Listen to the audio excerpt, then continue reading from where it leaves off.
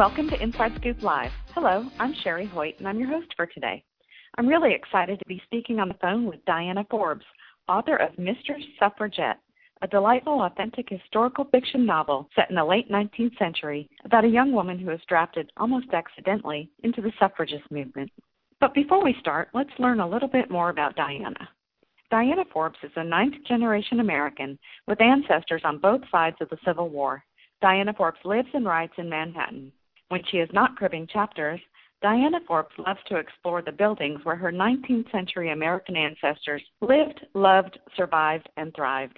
She is passionate about vintage clothing, antique furniture, ancestry, and vows to master the quadrille in her lifetime. Diana Forbes is the author of New York Gilded Age historical fiction. For more information on Diana Forbes and her debut novel, Mistress Suffragette, visit her website at www.dianaforbesnovels.com. Hi, Diana. Welcome to Inside Scoop Live. Thank you so much for having me. I really appreciate it. To begin, why don't you tell our listeners a bit about your book? Okay. I have a debut novel. It's called Mistress Suffragette. It's basically a story about a person who accidentally gets drafted into the suffrage movement. And meanwhile, her love life is sort of a disaster. And so her personal life is conflicting very much with what she's trying to do, and it threatens to unravel everything she's fighting for. Mm-hmm. And what inspired you to write about the women's suffrage movement? Well, I have always been very, very interested in American history, in politics, and also I live in New York City, and my ancestors lived in New York City, and their ancestors lived in New York City, and I'm very fortunate to possess a box of letters from my ancestors, and I've poured through them many, many times, and I have photographs of these people, and I just got inspired and swept away and wanted to write about this period, this time period. Yeah, that's great. Writers often wonder what to write about. You've got a whole box of information right there. Right. Also, in terms of what I love to read, I really like to read 19th century stories. Mm-hmm. For example, I really like Henry James. Love Henry James. However, when I wanted to write in the time period, I don't want my book to be as difficult for a modern reader as Henry James. Mm-hmm. You know?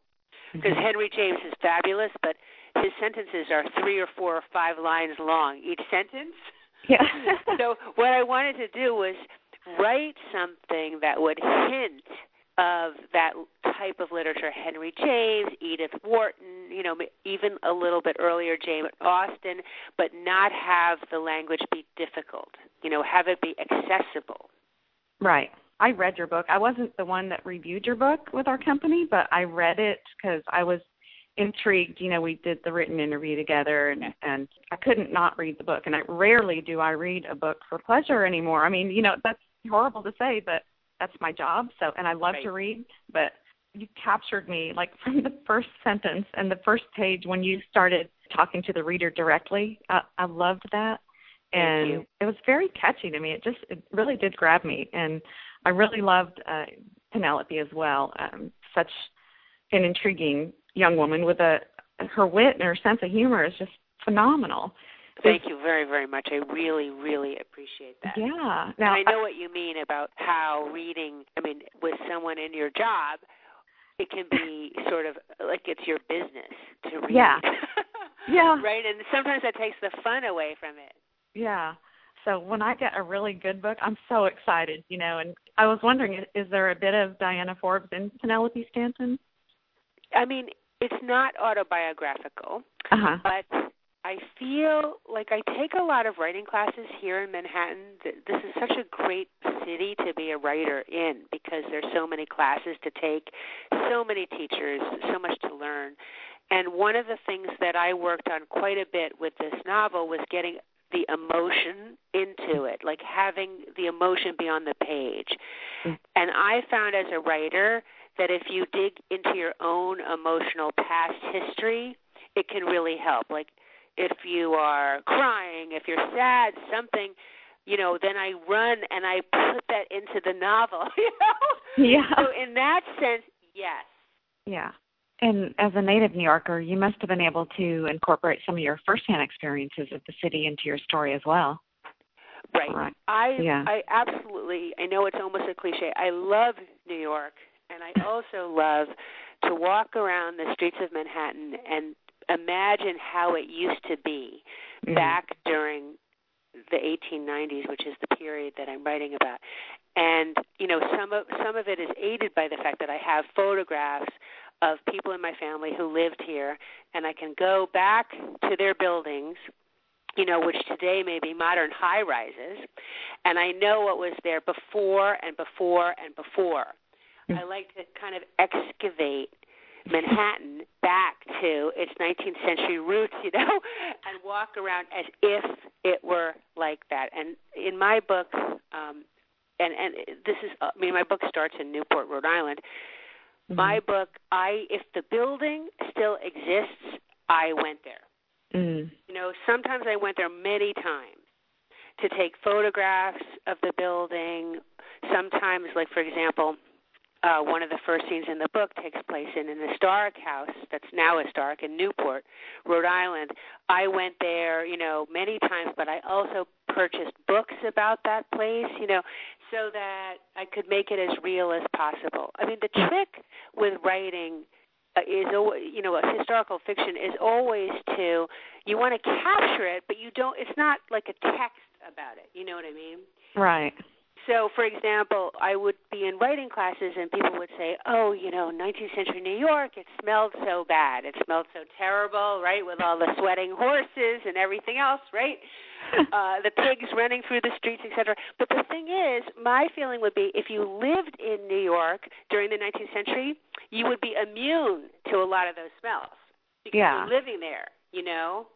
So I tried to write it, you know, without the modern sensibility, without saying, oh, you know, it just smells so bad today, because somebody living there really would be immune. Yeah, absolutely, like anything. Right. How important is your writer's group to the overall process? Well, during the time I was writing the novel, I was a member of 2 different writing groups, and I also took many writing classes here in New York.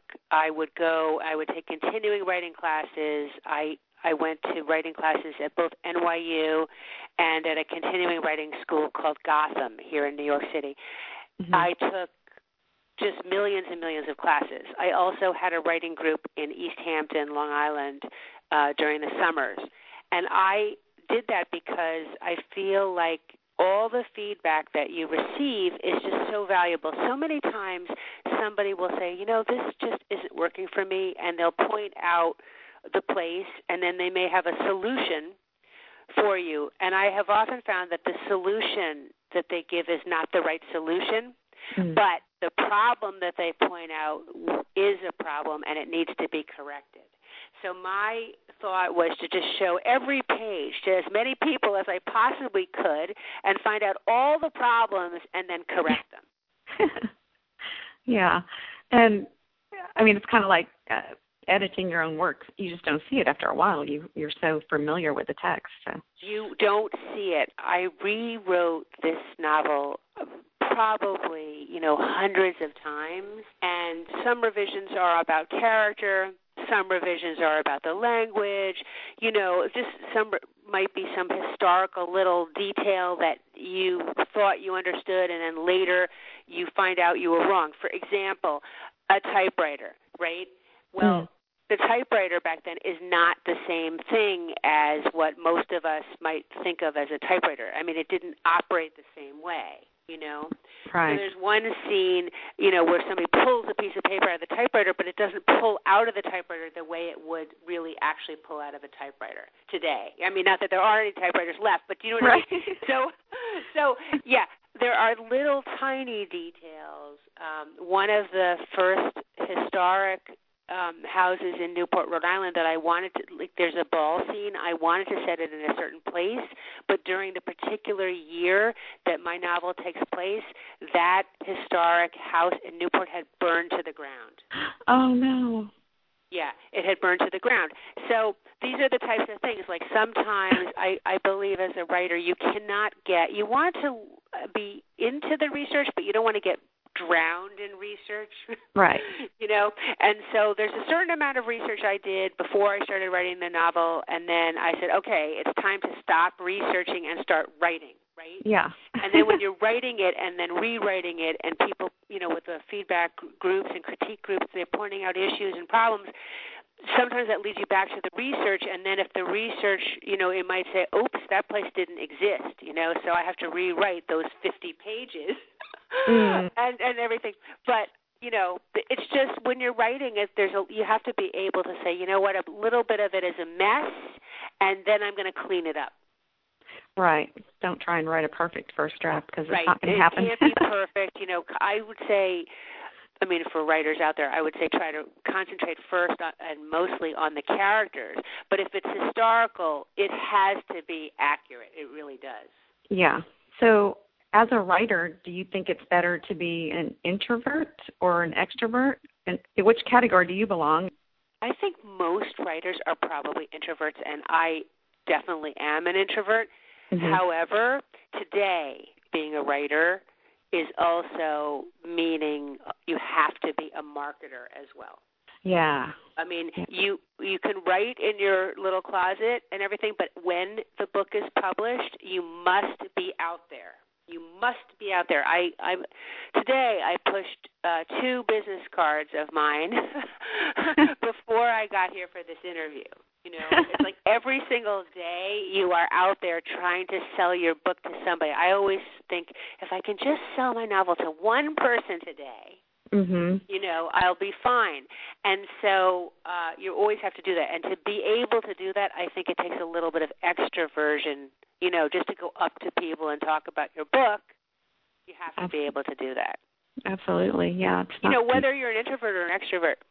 By the way, introverts, it means that you derive energy when you're alone. And when you're an extrovert, it means you derive energy from being around people. Mm-hmm. It's not as quite as like, oh, you're introverted, meaning you're just like a shut-in or something.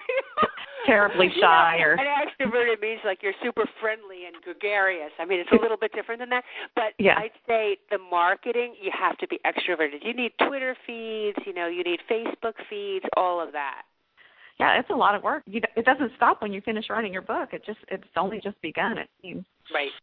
Right. I'm always jealous of people. I've met several writers. I also go to writing conferences, around the country, and I've met many writers, and they have like drawers and drawers and drawers and drawers of books. And so once they sell their first novel, they have like the second one ready to go. I'm always jealous of those people because then they can concentrate, on just the marketing. Oh, I see what you're saying. Yeah, yeah. Have them all ready to go, and then just boom, boom, boom. Yeah. Right. And then you just become an extroverted person. Yeah, that's funny. So now, do you have a muse? No. My process, Stephen King wrote a fantastic book, and it's called On Writing. And I really sort of subscribe to this. My book has nothing to do with his style of writing, but I really subscribe to what he says, which is just basically you go in, you plant your butt in the chair, you turn on your computer, and you write. That's the only way to get pages. It's like knitting, just do it every single day. I write 7 days a week. I try to spend as much time writing as I possibly can, and the only thing that interferes is the marketing. Yeah. Yeah. So it's better to just write every day, I guess. Yeah, you just have, in my opinion, you just have to sit down, plunk yourself down, write every day. It's sort of like the whole, 99% perspiration, 1% inspiration kind of thing. Right. And in my case, I don't really worry too much about either writer's block or how good it is. I just want to write the pages, and then I figure I will catch it in the rewrite. If it's not great, I'll do it over, and I'll do it over, and I'll do it over. And another cure for writer's block, I think, is just go back and rewrite something that you wrote. Yeah, and you have options too. Yeah, you have options. Yeah. You have options. But the main thing, I think, is to just sit down, every day, try to write. And it's A lot of people compare it to a muscle. I'm not sure about comparing it to a muscle because I don't really love my relationship with myself at the gym, right? But, it apparently, it gets a lot stronger. So, for example, if you're just starting to write, maybe an hour a day is all you can do. Mm-hmm. But as you get stronger and better at it, I think you could definitely write for 5 or 6 hours a day. Wow. Sounds like a long time. Yeah.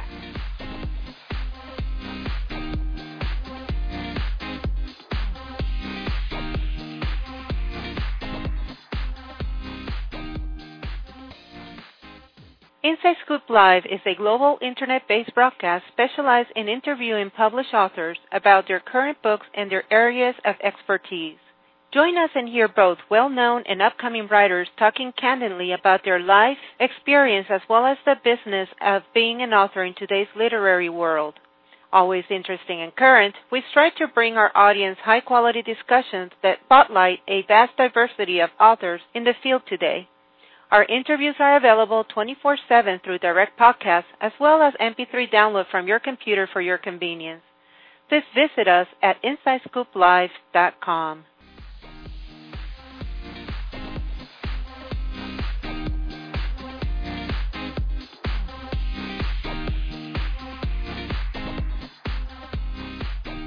Welcome back to Inside Scoop Live. Today I'm talking with Diana Forbes, author of Mistress Suffragette. You can learn more about Diana Forbes and her debut novel by visiting her website at www.dianaforbesnovels.com. So what do you like to do when you're not writing? Well, I really do like history. Mm-hmm. So I like to go, it's fun for me to go and, catch an historical reenactment.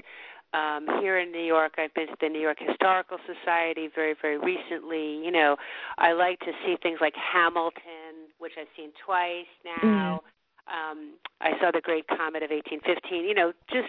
I'm into history, so I like to do that. And I also, if I just want a break, I might just go to an art museum. I find it very inspirational to see beautiful art, of any time period, and just walk through the paintings and just, try to simmer down and get ideas that way. Well, you're looking in the right place for that. That's for sure, huh? Yeah, the great thing about living in Manhattan is it's like a cultural jewel, and there is a lot of things to do here. Yeah. Now, your bio says you are determined to master the quadrille in your lifetime. Tell me a little bit about that. It's very difficult. It's actually those dances are hard to do.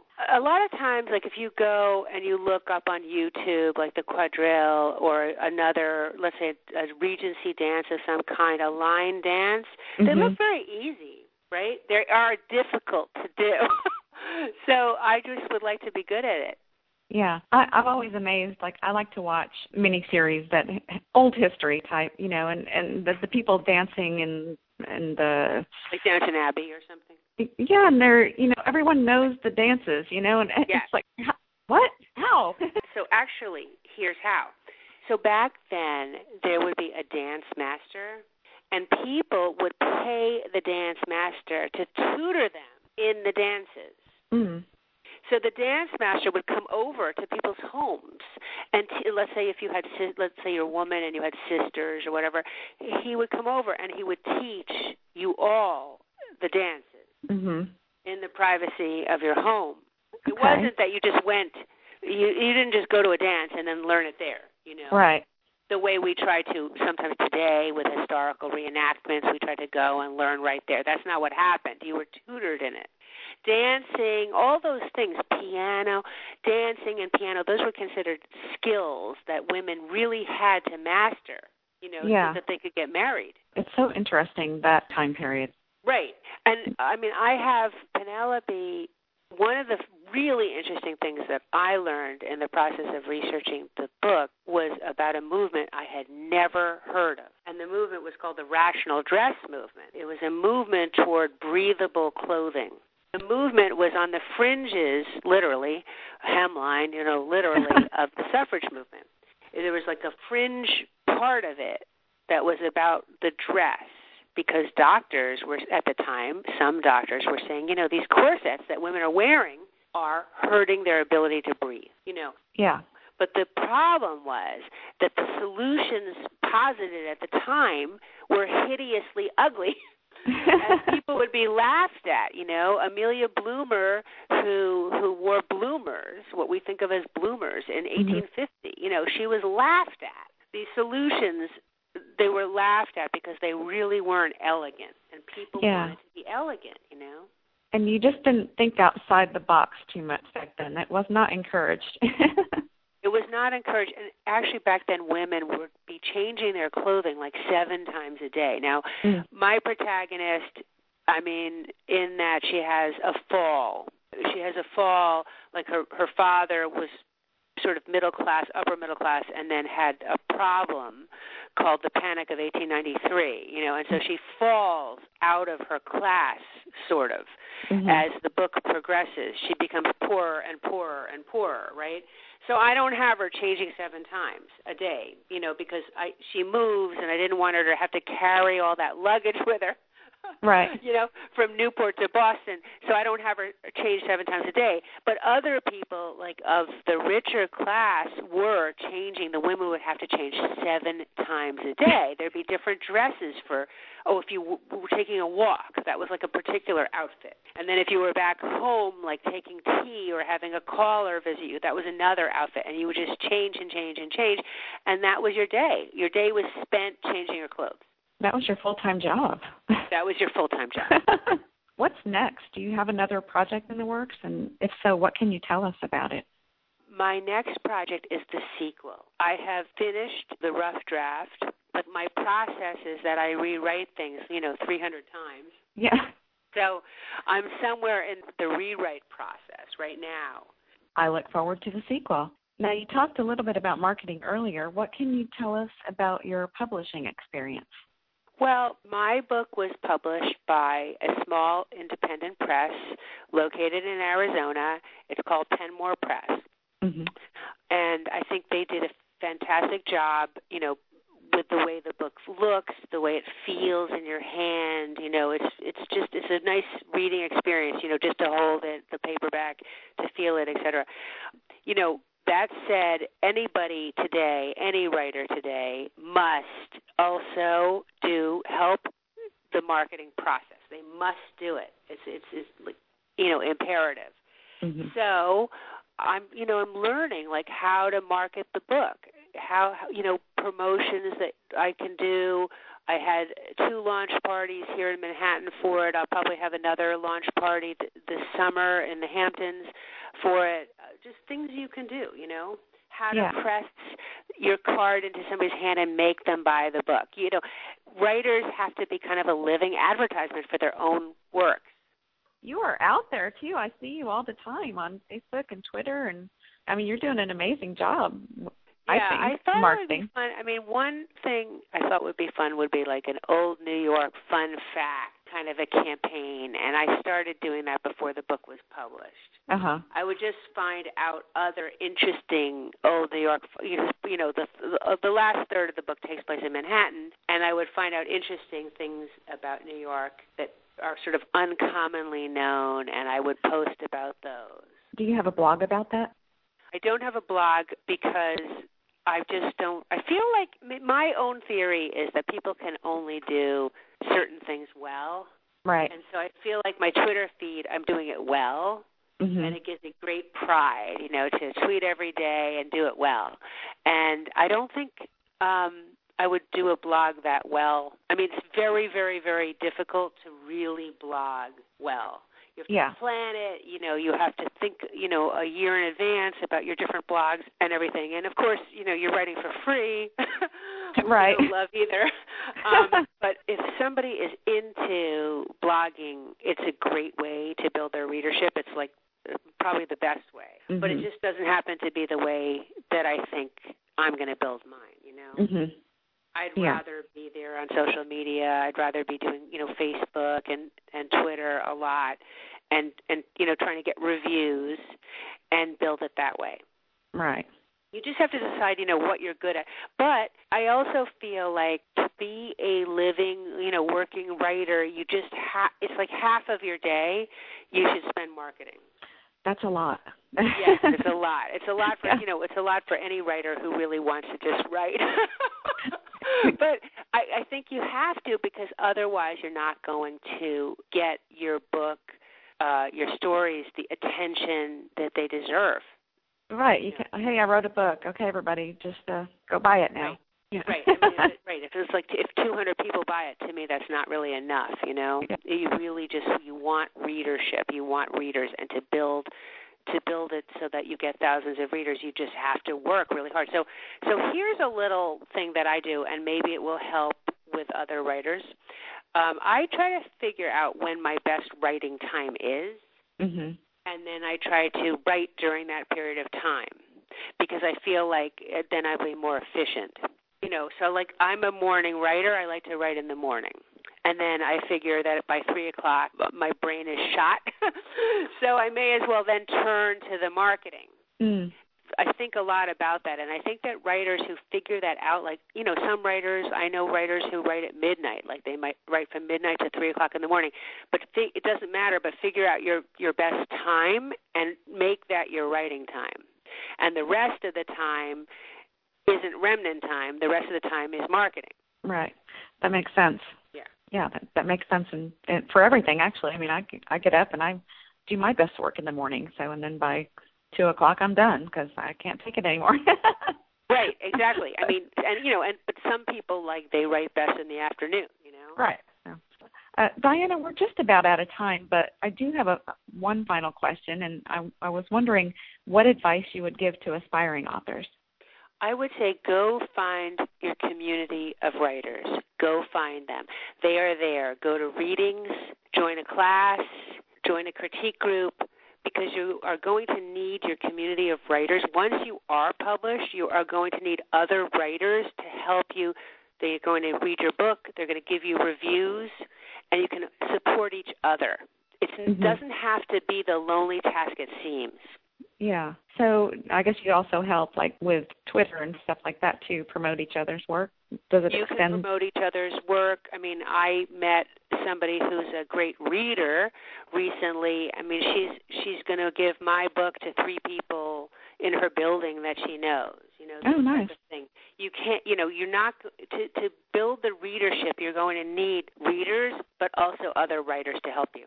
Right. Write a nice review for somebody today, Yeah. I'm just saying that you cannot succeed, I don't think, by just sort of locking yourself in a closet and expecting your work to get out there. You need other people. It's a people business, so go find those other writers now. That's great advice. And where would you tell someone to find these writing groups?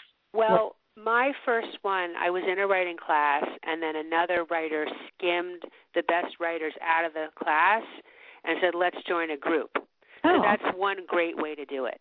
Another way is there are literary conferences all over the country. Start Googling them. Go to a literary conference. Meet some people. Maybe you can join a group. I'm not a big online group person, but there are many, many online critique groups as well. So that's another solution if you prefer that. But I also feel that part of it is getting out there and meeting other writers and readers and helping each other.